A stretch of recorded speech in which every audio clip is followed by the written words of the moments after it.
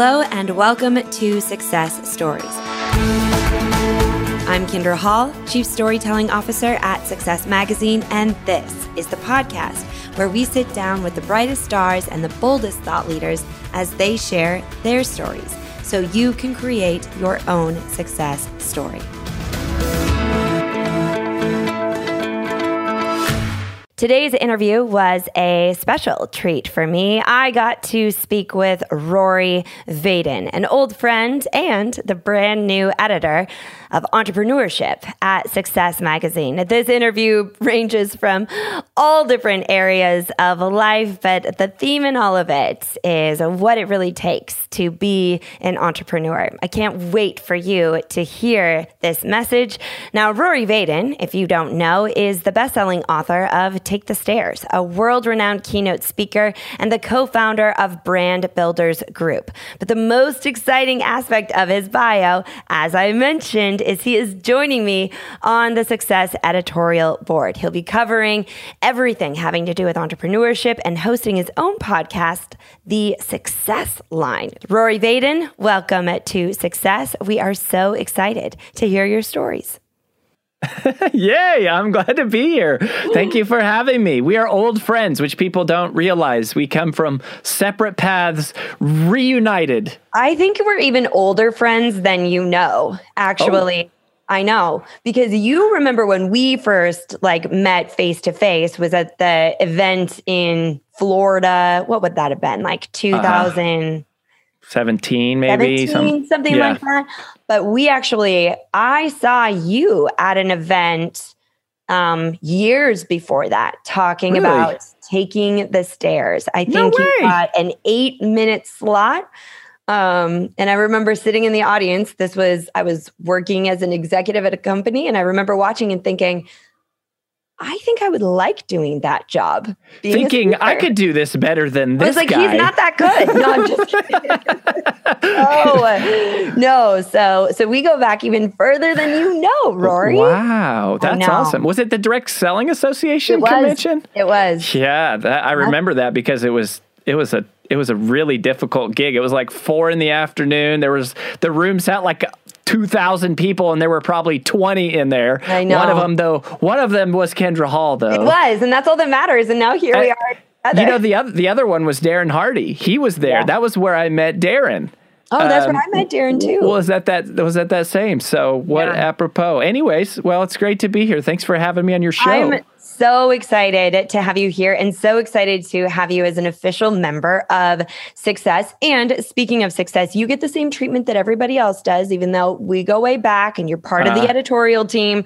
But this is where I like to start because I have been fascinated with this question. At first, it sounds like kind of a gimme question, but I've been thinking about it a lot for my life, and particularly as the entrepreneur editor, this is a question that entrepreneurs have to ask themselves. And that is, Rory, what is success to you? Yeah. So I'm actually going to steal this definition from a conversation that I had backstage one time with the legitimate John Maxwell. Ah, yes. Because I asked anybody's stuff, it should be his. That's right. Right. Now, when you quote this, quote me, don't quote John. Okay, you quote me. It's the next generation. Put the hyphen and then put my handle. Yep. But I actually asked him this question the very first time I met him. We shared the stage at this event. And here's what he said to me. He said, Rory, the more that time has gone on in my life, the more I realize that success is simply having the people who know you the best respect you the most. Wow. Having the people who know you the best respect you the most. And so it hit me because I realized that, my gosh, most of my life has been about trying to get the people who I know the least to respect me the most. And it was like the opposite, basically, of how I had been operating my entire life.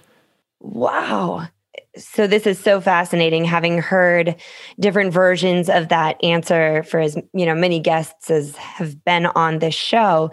And if I were to put them on a continuum, I would say that is the closest to like the definition of like self-actualization. Like it's the closest, like if you were to put Maslow's hierarchy there, because if you think about it, and it's interesting that you say that it was the reverse of what you'd been working towards, but it also calls you to be internally a better version of yourself. So let's talk about this. So I am actually, it's funny you bring this up because you mentioned Maslow's hierarchy.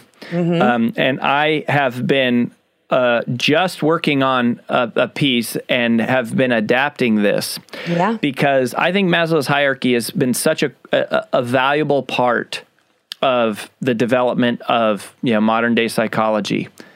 But yes, I think Maslow missed it. I think that their self-actualization is not the highest rung, because in many ways we have more opportunities for self-actualization, self-expression today than ever before. We all have this platform to like let the world know what we believe in and who we are. And yet in many ways, I think things like social media have led to more depression.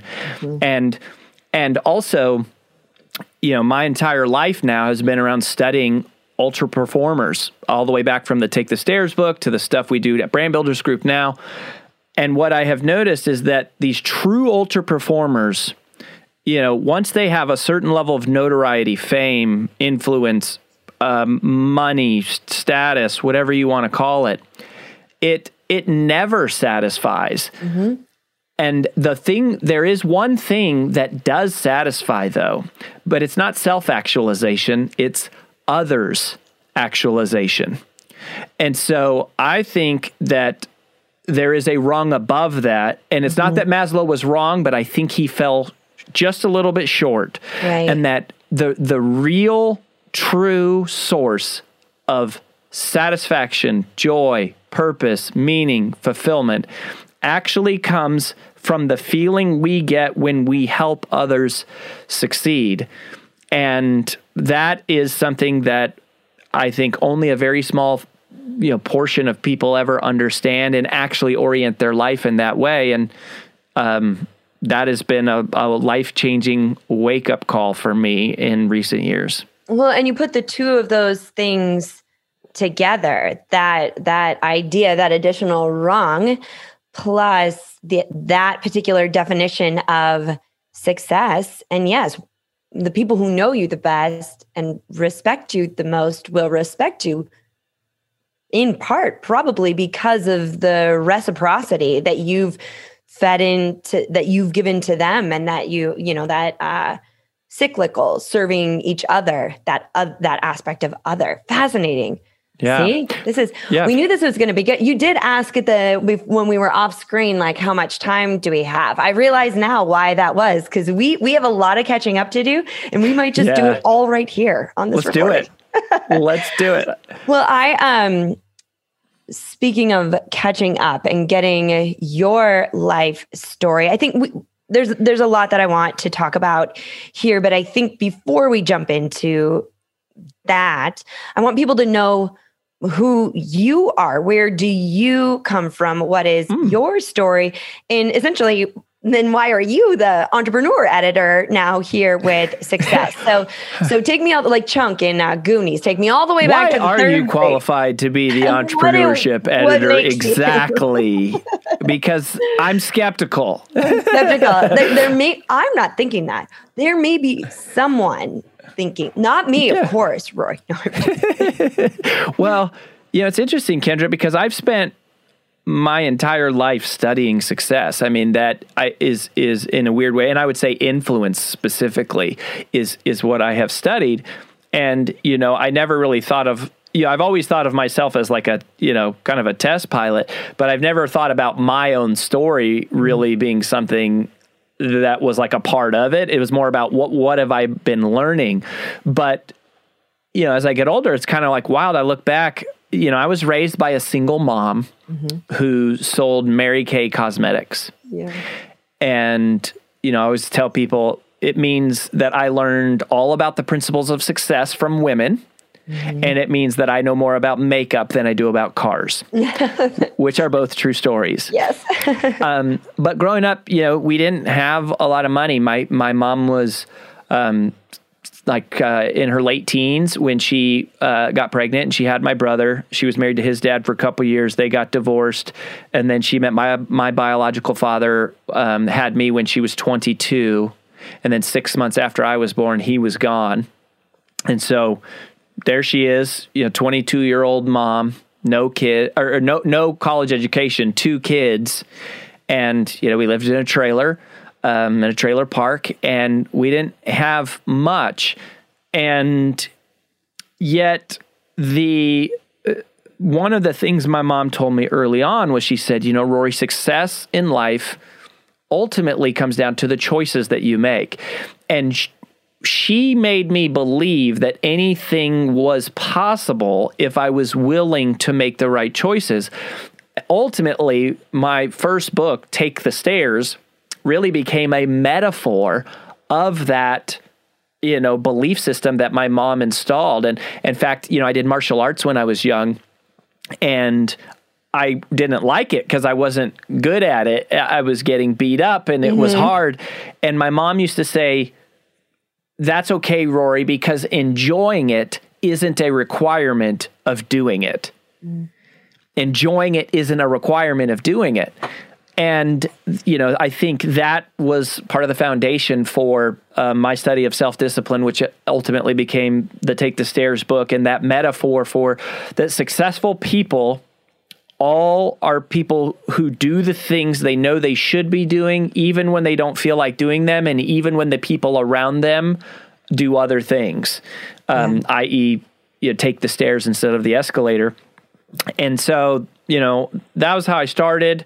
Were you going to say something? Yeah, I wanted to, because I think I think a lot. Well, and you have 2 kids. How old are your kids, Rory? So my oldest is 4 years old now, and then our youngest. So Jasper is our oldest; he's 4, and then our youngest Liam is almost 2. See, when you say my oldest is 4, it's like, oh man, that's anything you say after that is, that's you're in it, right? It's crazy. You are in it right now. We sold our last company in 2018. So here's our life from 2018. We sell our company, which included all of our social media, our old podcast, our client list, everything is gone. So we start completely over from scratch in 2018. We get pregnant, have a baby, launch a startup, COVID hits. That is our world the last 3 years. Yeah. It was, yeah. It's been a strange, there are stories we will tell about these years. That's what I keep telling on the days that it's really hard. I'm like, oh, this is going to be a story. This is going to be a good one, at some point. But so my son just turned 10, and my daughter is 8. And I bring this up because what you just said right there, the power of choice, I don't think is taught enough. I don't think it's taught to our children. I think it's the most important thing that we can teach our children. And then when it comes to entrepreneurship, like choosing to do the things that are hard. And when you do look at it really does come down to something very simple. When you look at someone who is where you want to be and where you aren't, the tendency is to think that they have something you don't, or we can make up all these stories about that person. And I think it's such an easy, basic, and almost always true scenario to say to yourself instead, I wonder what choices they made.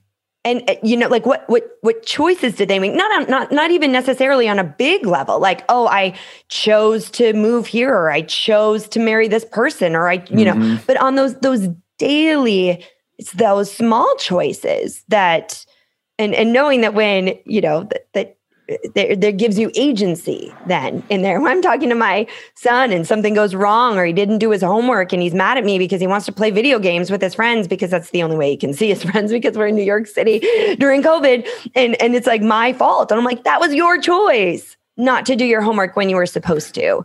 Our life is like, our life today is the summation and the expression of the choices that we have made. And that was something that I gravitated, I grasped fairly early on.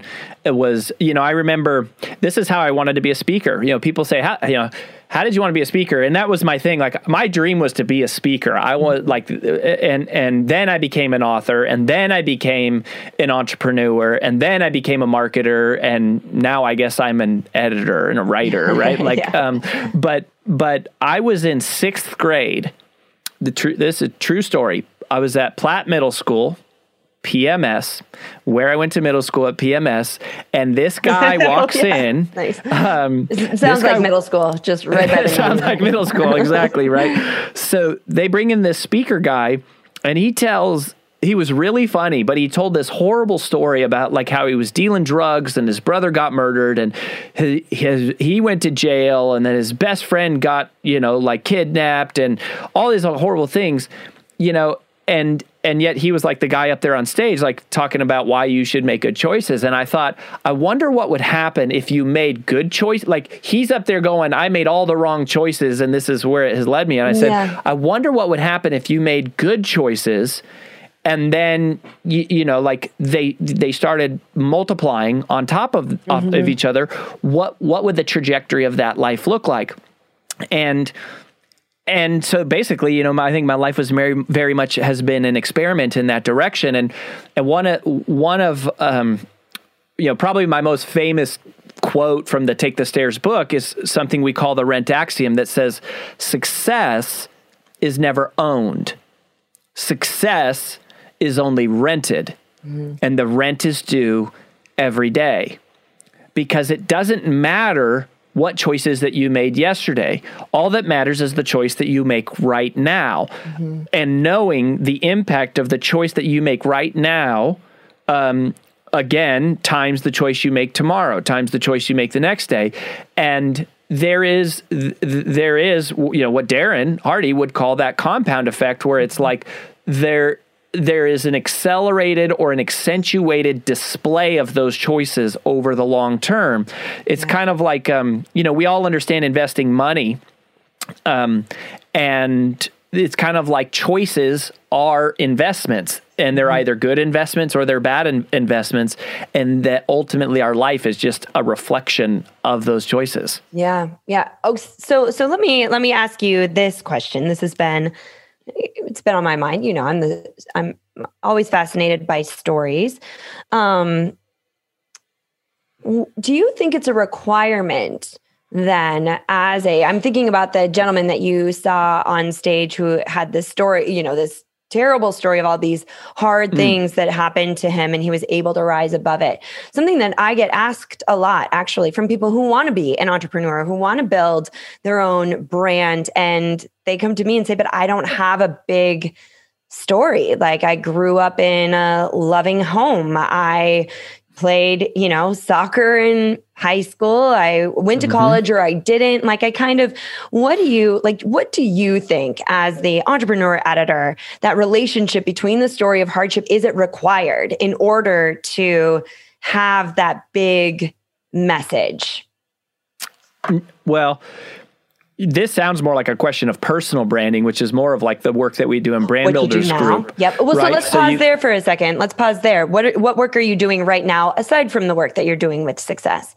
Yeah. So our current business is called Brand Builders Group, and we do one-on-one coaching to help what we call mission-driven messengers build and monetize their personal brand. So we work with anyone who has a calling on their heart to express their message out into the world, and we teach them how to do that, how to grow their reach, and then how to convert that reputation into revenue. Yep. So we work with huge podcasters like Lewis Howes, and lots of speakers and consultants and coach types. And then we work with a lot of like professional services, like accountants, financial advisors, doctors, lawyers. and then a good number of like entrepreneurs where it's like they're just using their personal brand to drive awareness to their business. And then we work with some direct sales people, and then other executives who are mostly just using their personal brand to try to get promoted, right? Or to like grow their career. But we don't work with companies. We work exclusively with individual people. And one of the greatest sources of imposter syndrome is the idea that my story isn't extravagant enough. My story isn't dramatic enough. I'm not smart enough. I'm not blank enough, old enough, rich enough. And here's the thing that is true. All of imposter syndrome is self-centered. Every one of those phrases is, I'm not blank enough. My story isn't blank enough.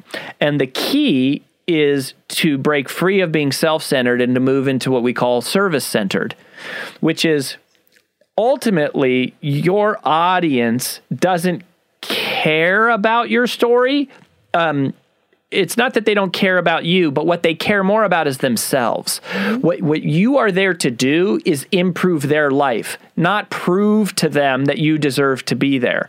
They actually don't care. And in most cases, the fact that you have the mic or that you have the attention, the credibility is already assumed, right? Like you're already there. It's your own insecurity that makes you feel like you have to display a level of positioning or authority to feel like you earn the right to be there. But the audience, what they're trying to do is live a better life and solve real problems.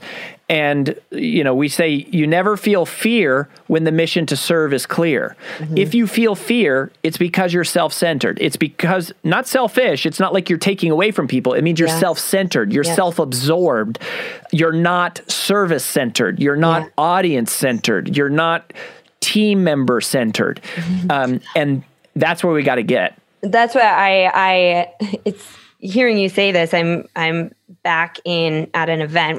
It was my first big event as a keynote speaker. And audience can mean many different things, right? It isn't necessarily people sitting in an audience. It could be your social media audience. It could be your audience, could be your team. It could be, so we use audience in a general way, but in this specific instance, the audience was like a room full of people. And it was my first time. And I was suffering major imposter syndrome, and to the point where I was in my hotel room wondering if I could sneak out the back, like if I could run away, like if I could just go out the back of the hotel and leave before I had to give my speech. I'm getting tense just thinking about it. I was so wound up, and I called my husband, Michael, who's, Michael, but he's he's a great team member. And he's also, sometimes he just says the exact right thing at the exact right time. I called him and I said, I can't do this. I don't know why I'm here. I'm going over what I want to say, and I can't. I'm like, I have to leave. I'm not made for this. I cannot do this. He said, you've made this about you. Like, this isn't about you. This is about the people who will be in the room tomorrow. And they need to hear what you are going to give them. It has nothing to do with, you've made this about you. And it's exactly what I hadn't realized that I was so worried about what they were going to think about me. And was I going to be, and it was me. It was Am I funny enough? Is my content good? Are they going to like me? Exactly. Am I going to forget my line? Am I gonna be able to? It was a 90-minute keynote. Your first one being a 90-minute keynote, and I had to do 3 of them in a row. So I was like, and he said, "You've made this about you," and it was true.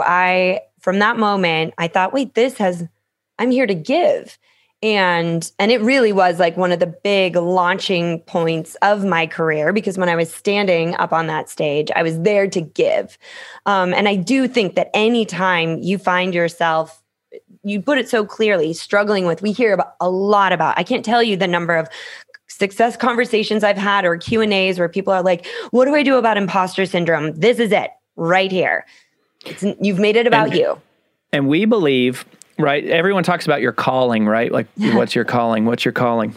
So when we're working with a mission-driven messenger, and we use that term deliberately, right? Like, we're good at making money. We teach people how to make money. We like money, but our focus is on mission. Our focus is on reputation over revenue. And so we're working with people specifically who have a calling. And what we believe, Kendra, is that the calling that you feel to share your message, tell your story, express yourself, etc., is the result of a signal that is being sent out by somebody else. And there's actually somebody else out there right now who needs you more than you need them. And that's what you're feeling. Insecurity shows up as a mask for that, but really that signal they are sending to you. And, so what we do at Brand Builders Group is our goal is to facilitate that connection and to sort of enable that transference. And one of the ways to do that is that the messenger has to be willing to be focused on the receiver instead of on themselves as the messenger. And then it happens because that when I'm not here to prove myself to you, or where I'm not here to prove myself to me, Yeah. it allows me to stand in a place of where I can just serve you, and not try to, there's no posturing. There's no pretense, because I'm just here to serve you. And if you go for achievements. We were talking about Jamie Kern-Lima before, who I absolutely adore. She was such a great guest on the podcast. I was like, I just want to spend more time with you. Yeah, I love her. And she actually just shared something that I had shared with her in one of our private conversations. She shared this publicly, and she was feeling pressure like authors do always, right? We always have pressure for, and putting on events and things. I think hers was more around this big event that she was putting on. And I told her, I said, if the goal is to achieve, there are wins and losses. And so you feel pressure. But if the goal is to serve, there are only wins. There's no way that I can lose or fail if I am just here to serve you. And I think people ask the wrong question. They say, what is my purpose? What is my calling? And I think the right question, or the better question, is to say, how can I help? I think it's, I've had those moments where, and I'm sure we all have, where you can tell the difference when you're like, oh, I'm here for an achievement. Like this is the goal. This is what I'm working towards, and I'm going to get it or I'm not. And then you've had those moments where it just feels different. Which was most of my life, by the way. This is so salient for me because I woke up one day literally going, oh my gosh, I've spent my entire life pursuing achievements. Yeah.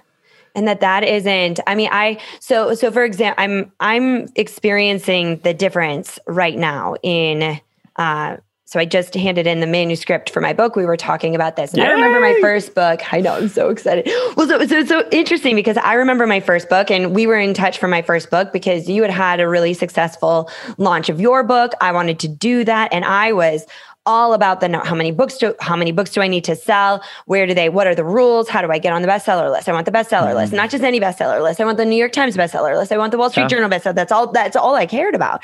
And it was interesting because it really did motivate me. It was really nice to have that singular goal. It dictated a lot of my activities, which was helpful and I think that's one of the things that's hard with entrepreneurship and success is sometimes you're just kind of going along and flailing about. You're trying to figure it out. Yep. So that goal, but it was a very achievement flavored goal.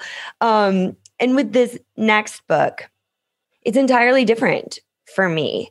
And it feels very strange. And I feel like maybe it's wrong, but I find myself just wanting as many people as possible to have this message if it's the message they need. So it's interesting to hear you talk about signal, and in a way, having that really be the thing that is driving. It seems weird because it isn't achievement. It isn't lists and numbers. It isn't money.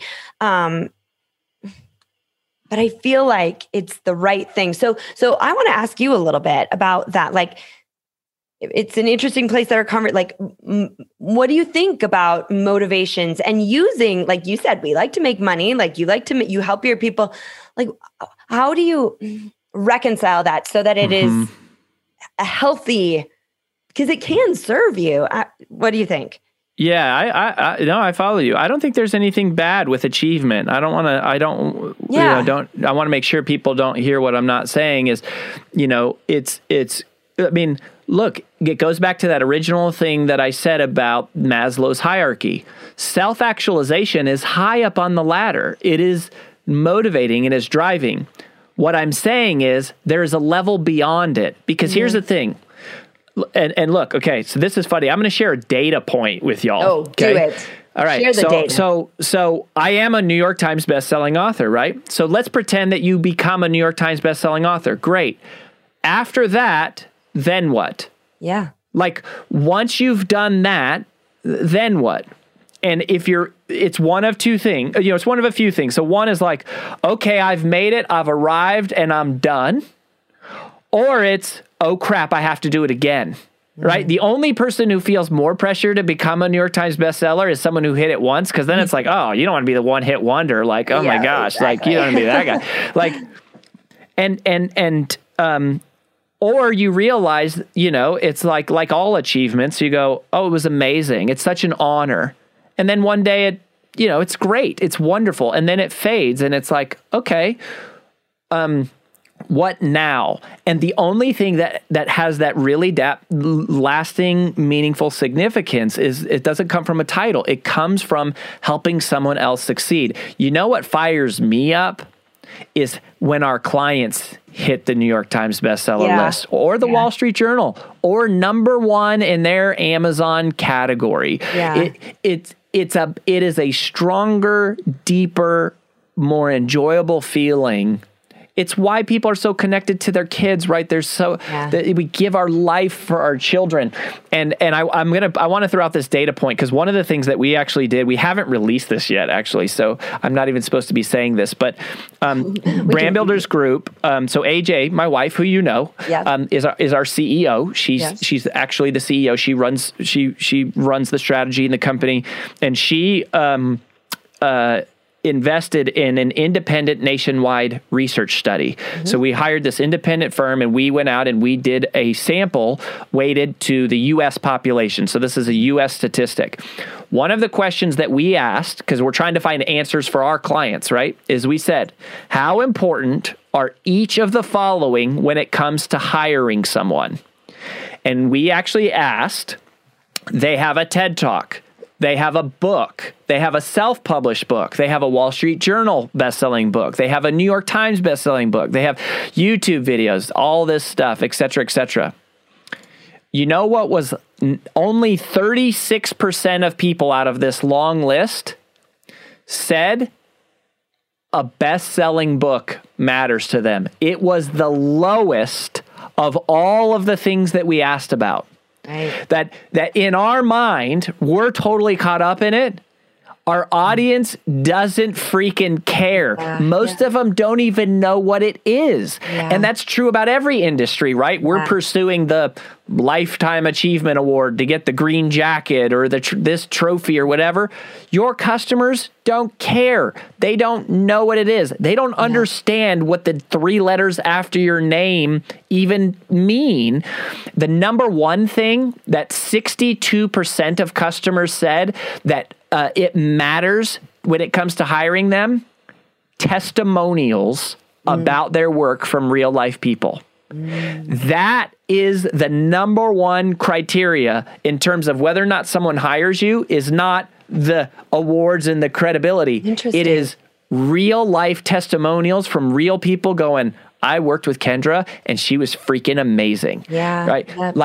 And that is so true. It's the lives we impact. It's others' actualization. It's proof that what we do has brought value to other people, not proof that what we have done has been that we are valuable. Yeah.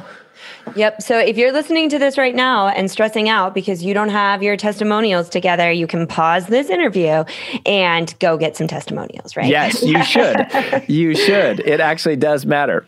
So, okay. So Rory, I want to talk a little bit now about this. This is something else that's really been on my mind. I've been talking to several of my high performing friends, entrepreneurs. You know, I'm an entrepreneur. You're an entrepreneur. We work with entrepreneurs.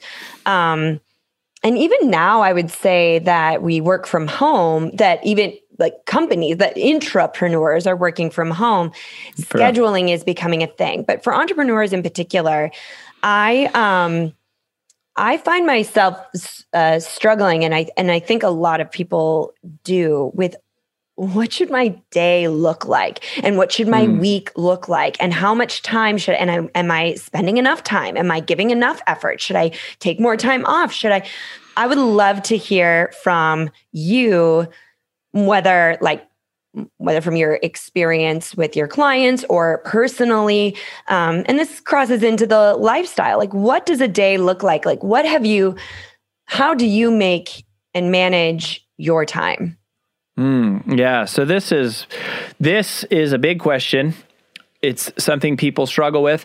And I was so busy, buried, behind, and overwhelmed for so many years. We actually went on a several-year journey to answer this question. How do ultra performers think about time? And by the way, so I did a TED Talk called How to Multiply Time, which if you haven't seen, it's totally free, right? It's TED Talk, was based on that book. So Procrastinate on Purpose, 5 Permissions to Multiply Your Time was my second book. That was all about this question. And then, if you want the free version, just go watch the TED Talk, How to Multiply Time. And I think I set out kind of looking for the same thing, like, just give me the template, like, just give me just tell me what to do. And what I realized is it's not so much about what to do, and it's not that there is a prescribed formula. What these ultra performers do, which we later use the term multipliers, which we would classify as the top 1% of any industry or space. It's not what they do that is different. It's how they think that is different. Most people and multipliers think using something that we now call, we coined this term, the significance calculation. So you're probably familiar with like Dr. Covey's time management matrix of importance and urgency, right? Yep. So in 7 Habits, that book changed the world. He introduced, that basically not all tasks are created equal, because in era 1 time management thinking was very one-dimensional. It was all about efficiency. How do I do things faster? And it was based on what was happening in the world, the manufacturing era, World War I, World War II, and the Model T Ford and its production. How do I do things efficiently? That worked for a while.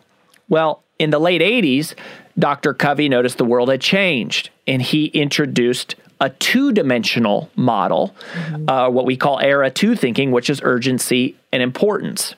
And that basically ushered in the whole strategy of prioritizing time, which was basically going, not all tasks are created equally. It's the quadrant, right? Yeah. The quadrants, yes. And so he taught us to score our tasks and then to prioritize, which means to focus first on what matters most.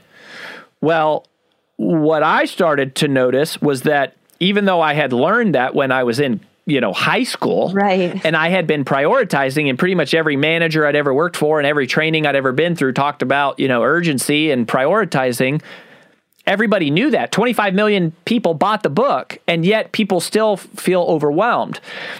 And that's when we went on this journey, we found out that multipliers make a third calculation called significance. Okay? And here's the difference. Importance is how much does something matter. Urgency is how soon does something matter. But significance is different. Significance is how long is this going to matter? In other words, what is the impact of this task on the future? And the significance calculation changes everything. And that is what led us to the discovery of how to multiply time. Now, it's funny because this book doesn't sell as well as Take the Stairs, which wait. So it wasn't a New York Times bestseller? It wasn't. It's a failure. Man, I'm a failure. The TED Talk, it's funny because the TED Talk does really, really well, but the book had a different title, and the book doesn't sell that well. The book's called Procrastinate on Purpose. The TED Talk's called How to Multiply Time. How to Multiply Time is a title, Rory. Come on. I've been trying. But anyways, when people hear how to multiply time at first, they think I'm exaggerating. They think it's like a superlative, like it's marketing hyperbole. When I say multiply time, I'm not exaggerating. I'm saying it is literally possible to multiply time. That we codified how it is possible to create more time. And it fries the chip in our brain because we've all been told the one thing you can never create more of is time. Yeah. It's not true. It is true inside of the context of one day, which is the urgency calculation.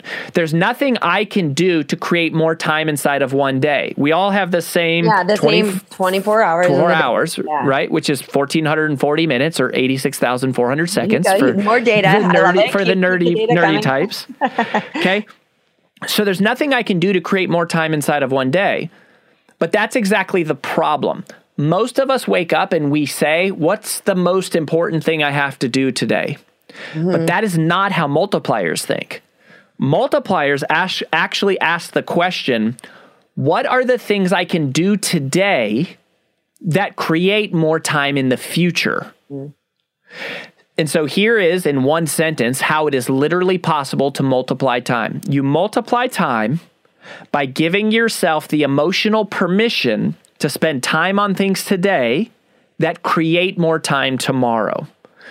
There are certain things that I can do right now that will create time in the future. In fact, there's 5 categories which make up the 5 permissions in the focus funnel, which is what the TED Talk and the book are based on.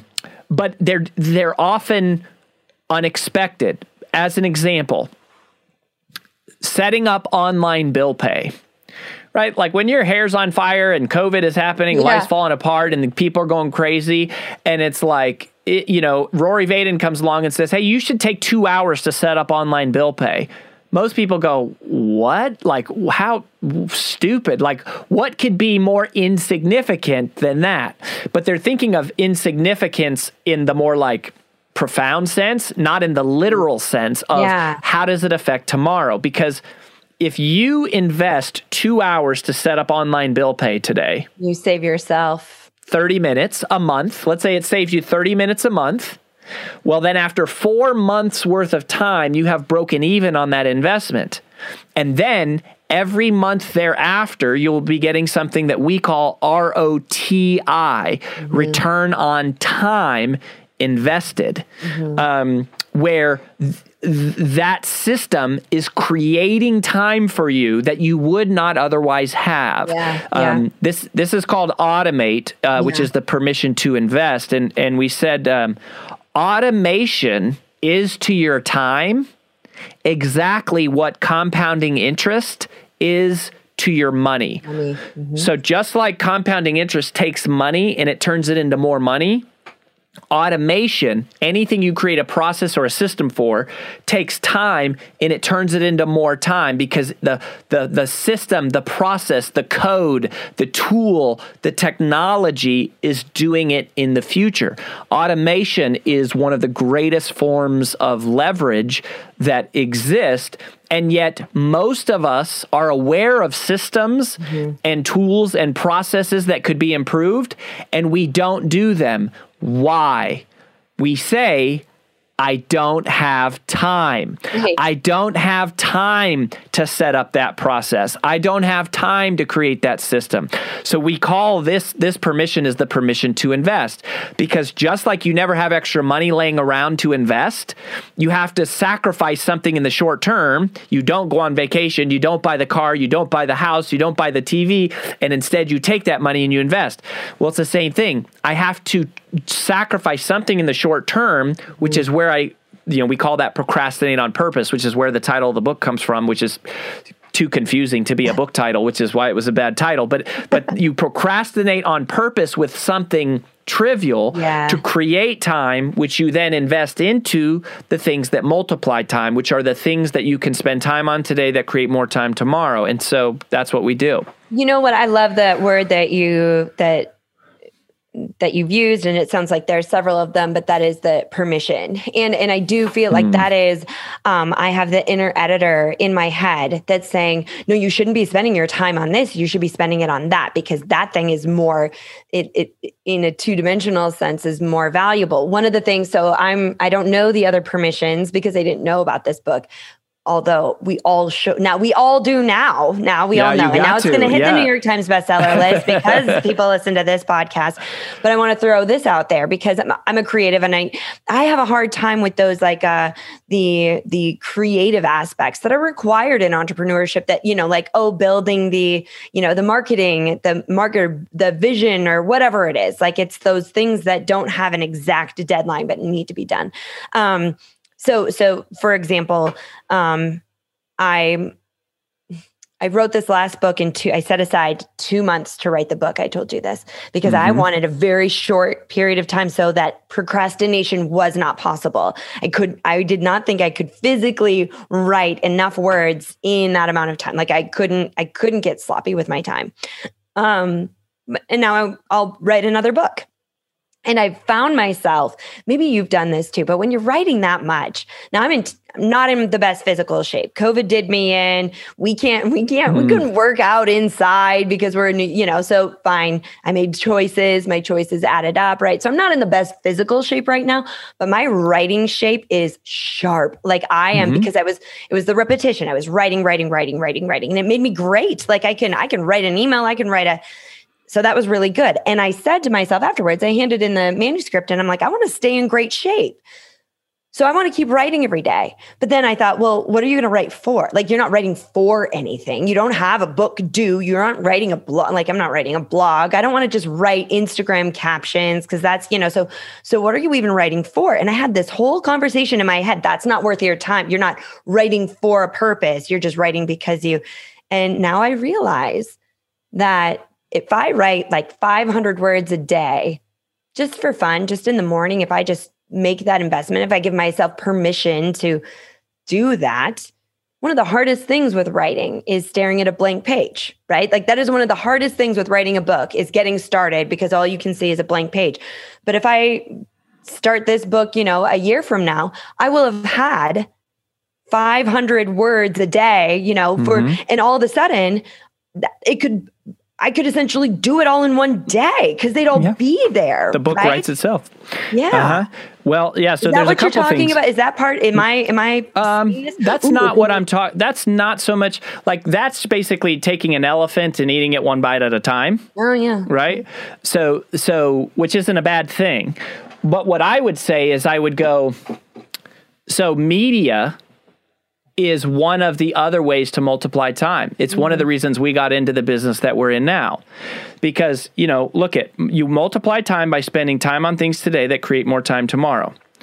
So if I have to have a one-on-one conversation with every single person I meet to tell them about my book, it's going to take a lot of one-on-one conversations to sell a lot of books. Yeah. But if I create a video about my book, or I write something, an article that people can read, now that piece of content, each piece of content is it's like adding a member to your army. Every time I have a piece of content out there in the world, and we have a whole system that we actually teach at Brand Builders Group for this thing. But if you think of it as like every piece of content is like a member of my army that is going out and expanding my business. It's like a salesperson. Yeah. Each video, each article, each caption, each podcast, it's one of the reasons why I took this position at Success, right? So there's a lot of reasons. I really like Glenn. Yeah. We've been working together. I love the brand. Yeah, I believe in personal development, yada, yada, yada. But the other thing is a piece of content is like a salesperson. It's out there working for me, introducing, I mean, it's what we're doing right now. Mm-hmm. I'm talking to you, but however many people are listening here, millions. I'm sure tens of millions. This piece of content is creating impact without me being there. So it's taking however long this is taking us to record it. But I'm giving myself permission to spend this time because this time gets multiplied. It gets multiplied out times as many people listen. So media is a great example of a multiplier. People say, I don't have time to do a YouTube channel. I don't have time to podcast. I don't have time to blog. Yeah, welcome to the club. I don't either. Yeah. But when you realize, wait a minute, it took me 10 minutes to create that video, and 700 people saw it on YouTube. A lot of people, and here's the other stupid thing that we all do. We go, oh my gosh, only 200 people saw that YouTube video. I'm a loser. Jay Shetty's videos, like if he gets 10 million views, it's a fail, right? Yeah. Like, and it's like, why would I do this? I'm no Jay Shetty. I can't get 10 million views. And we go, why am I wasting time creating these YouTube videos that 200 people are seeing? And yet, if I said right now, there's a room next door with 200 people and you've got 10, you're going to stand on stage in front of 200 people. For most of us, our heart would start beating. We would get excited. Our pulse would start like racing, right? And it's like, whoa, 200 people. That's a good audience. Yeah. Like 200 people is a great audience. Yeah. And it's multiplying. Media is a multiplier. Well, now you see, this is the little known book that now everyone needs to run. Procrastinate on Purpose, the best book that no one ever bought. But a lot of people watch the TED Talk. A lot of people, millions of people have watched the TED Talk, which is kind of ironic. But you're like, oh, well, there it is. Yeah, it'll come around. One last question before I let you go, because I know we're coming up on time here. But I think especially so we're recording this, April 2021. I think in varying degrees, it depends on where you live, both in the United States, which is where we are, in the world. But I think many of us are getting this sense that at some point we're going to transition into the next version of what life is, right? So it's either, for some people, it's going to be going back to the office. For some people, it's going to be, it's going to mean more travel. It's going to mean, and I've been talking to a lot of my friends here that are colleagues that are entrepreneurs, that work in offices. And there's this sense of, how do we not lose the lessons that 2020 gave us when it came to, and work-life balance is it's a phrase that's thrown around a lot, but it means something. How do we make sure that because I don't know about you, but 2018, I was out of my mind. Like it was busy. It was go, go, go. And I didn't even know it until it all came to a screeching halt. So what are some, and I have my, the things that I'm thinking about as we transition, but what are some of the things that you've learned or your insights or things that are top of mind for you as you think about, and maybe it's aside from COVID, but as you think about work-life balance, like how do you make sure that they work together? Well, again, I think when people think of work-life balance, they think of kind of compartmentalizing volumes of time. Yeah. I've never liked balance as a concept for time, just because the definition of the word balance means equal force in opposite directions, which kind of implies that to be balanced, it's about the volume of time I'm spending on tasks. Now, I would agree that we could all afford to probably spend a little more volume of time on relationships with our families and stuff than work. But But I don't believe that success is about volume of time. Yeah. Working out's a great example, right? It's like you don't have to work out 8 hours every day to be in great shape. But if you were going to be balanced, you would sleep 8 hours a day, work 8 hours a day, and exercise 8 hours a day. That's the only way you could achieve true balance.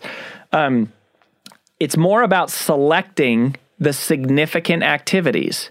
Here's the two paradigms. Most of us try to do it all. How do I fit it all in? Mm-hmm. Or most of us compartmentalize and block, and we say, I'm going to spend this much time on this and this much time on that.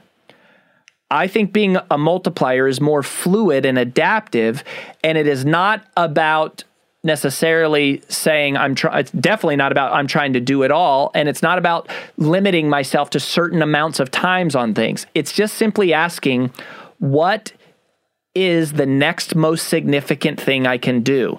What are the significant relationships? What are the significant tasks? And when I say significant, I'm using that term in the literal sense as we think about it, of the impact it has on tomorrow. Not significant in terms of like, it matters a lot. Yeah. Other than it's like, what is the impact? Well, if I want to have a good relationship with my wife and my kids in the future, I have to make choices, investments, and uses of time today in a certain way that make that possible in the future. But I also don't think I have to spend 8 hours a day with my kids to have the kind of relationship with them that I want to have. Yeah. It's probably more focused than that. Yeah. So it's just about figuring out what is significant. What are the things that you can do right now that create more time, more impact, more money, more results in the areas of life that you care about? And it's giving yourself permission to say yes to that deliberately so that you don't accidentally say no to the things that really do matter. Yep. Yeah, I think that, and I heard there was a nuance in there, and it's one that I've had to work through personally, and that is also what works for me and my family. It's really Amen. easy to compare yourself to other people and what this mom is doing, or what this dad, or what they, like what this family does. I remember for my daughter's 6th birthday, I was doing an event in Las Vegas. We had, there was this whole thing, and I'm like, I guess her 6th birthday is going to be poolside in Las Vegas. And I felt so bad about it. And she actually now for her 9th birthday wants to go back and have a birthday party. But it looks different. And I think that we also, if I've learned anything throughout the pandemic and everything moving and changing, and our schools here, we never know when they're going to be open. Like they could be open today, closed tomorrow. I mean, we are definitely living in this place of suspension where you just kind of have to go with it, which I've never been good at before. But to know that there is like you're going to find different things that work now and that don't work later, and to kind of let go of that tension and float with it a bit. Yeah, and they work for, when you say they work for your family, I think that's good. Like the thing with your daughter is such a great example, right? Because you go, I'm a bad mom because we're doing her birthday in Las Vegas. And you're going, where does that come from? And it's like, well, it comes from what I think I'm supposed to do. It comes from what my mother told me. It comes from what I see on social media. It comes from my friends. All that is self-centered. Yep. The only thing that matters is, did your daughter have an awesome birthday that she loved? Like, here's the thing too. I'm going to say this. This isn't fully vetted, so, Okay. We'll go the with whole it. world can't hold me to this yet, but I'm going to go ahead for the first time publicly and put this out there. I've heard in the past that love is spelled T-I-M-E. You ever heard that? Oh, yeah. People say love is spelled T-I-M-E. And I've always gone, well, yeah, that's pretty good, right? Like you should spend time with the people you love. And that's a good, but I don't think it's true. Mm-hmm. I think love is spelled S-E-R-V-E. Mm-hmm. Serve. Mm-hmm. Love is about service. Mm-hmm. love is about me doing whatever I can do to make my daughter have the best freaking birthday that she could have. In your way, too. Yeah. In the way that only you can. In her way. But in her way. Yeah, exactly. And it's not even your way. It's in her way. Yeah. Like, does it have to be on her date? I don't think it does. My mom loves the crap out of me, and I'm able to give love because I've received love my whole life. Like, we never had a lot of money, but I've always had a mama that just loved me unconditionally. Mm-hmm. I can't verify factually that all my birthday parties were on my actual birth date. Yeah. Yep. And some of my best birthday parties were at like friends' house. Yeah. I know my mom never had money, but I remember great birthday parties because she wanted to make me feel special. It wasn't about her feeling like a good mom. It wasn't about her looking good to the neighbors. Like, we just didn't have any money. We couldn't even play that game, right? You weren't even in that. Like, that wasn't your, no. It was just about service, right? And so it's like, we're going to have an awesome time. Like, what do you want to do today? Like, we're in Vegas, we're in Paris, we're who cares? Today's about you. Like, and whether it's on the actual birthday or not, I think parents use little things like that to beat themselves. Moms especially. Moms just beat themselves up so much. And it's like, your kid doesn't care what date the party was on. The kid cares that you actually freaking love them and that you would do anything for them. And, if we're serving them, again, if you're trying to achieve, there's wins and losses. But if you're trying to serve, there's only wins. And that brings us full circle, my friends, all the way back to the beginning. Rory, this has been such a great conversation. Like, it makes me miss you. We've gotten together like once or twice before. We need to do more of it now. I'll see you in Nashville. How about that? Yeah. So where else can we find you, Rory? You are in the Success Achievers Club, right? Producing content there. Where else do we find you? I mean, you can just search me and find me. I'm obviously in the Achievers, and RoryVadenblog.com is where I personally blog, and brandbuildersgroup.com is where our company hangs out. But I hang out in Achievers. That's where I'm spending time. You have a podcast yourself, correct? Well, yeah, I have the Success Line podcast, which is my new weekly podcast that I'm doing here, which is awesome. We do a conversation every week, but it's not with an expert per se. It's with real life people who have questions, and they get to have live one-on-one coaching with me. That's the podcast. And anyone can actually apply to be on the show. If you go to success.com/successline guest, success.com/successline guest, you can request to come on and get a free coaching call with me. And that is the episode. And then after we do like a coaching call, I do a debrief on what happened in the conversation and how to apply it to your life. So, and then I've got my other Brand Builders Group podcast that we do as well with me and AJ do that one together. Well, thank you so much for joining us here. It was great to chat. Tell AJ hi. So my love to the boys and Rory. We can't wait to hear all the rest of the stories you'll tell. Yeah, thank you so much, Kendra. All the best. If you enjoyed this conversation, look up an inch or down an inch and check out all of our previous discussions. You can find those at iTunes, Spotify, Overcast, Stitcher, or wherever finer podcasts are sold. And of course, check out the latest issue of Success Magazine by heading over to success.com/subscribe and get more inspiring stories like this delivered right to your front door. Be sure to give us a review on Apple iTunes, and you can find me at KindraHall.com or on Instagram at KindraHall. That is Kindra with an I. I can't wait to hear the stories you'll tell. Until next time.